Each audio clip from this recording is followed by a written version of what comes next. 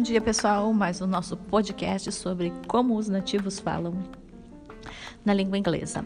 What are you doing? O que você está fazendo é a frase normal e formal, mas os americanos e os ingleses falam uma forma contraída, seria uma forma reduzida, né, para otimizar o diálogo. Então seria whatcha doing, whatcha, né, como se fosse o som de CH mesmo, ou whatcha doing, sem o G no final.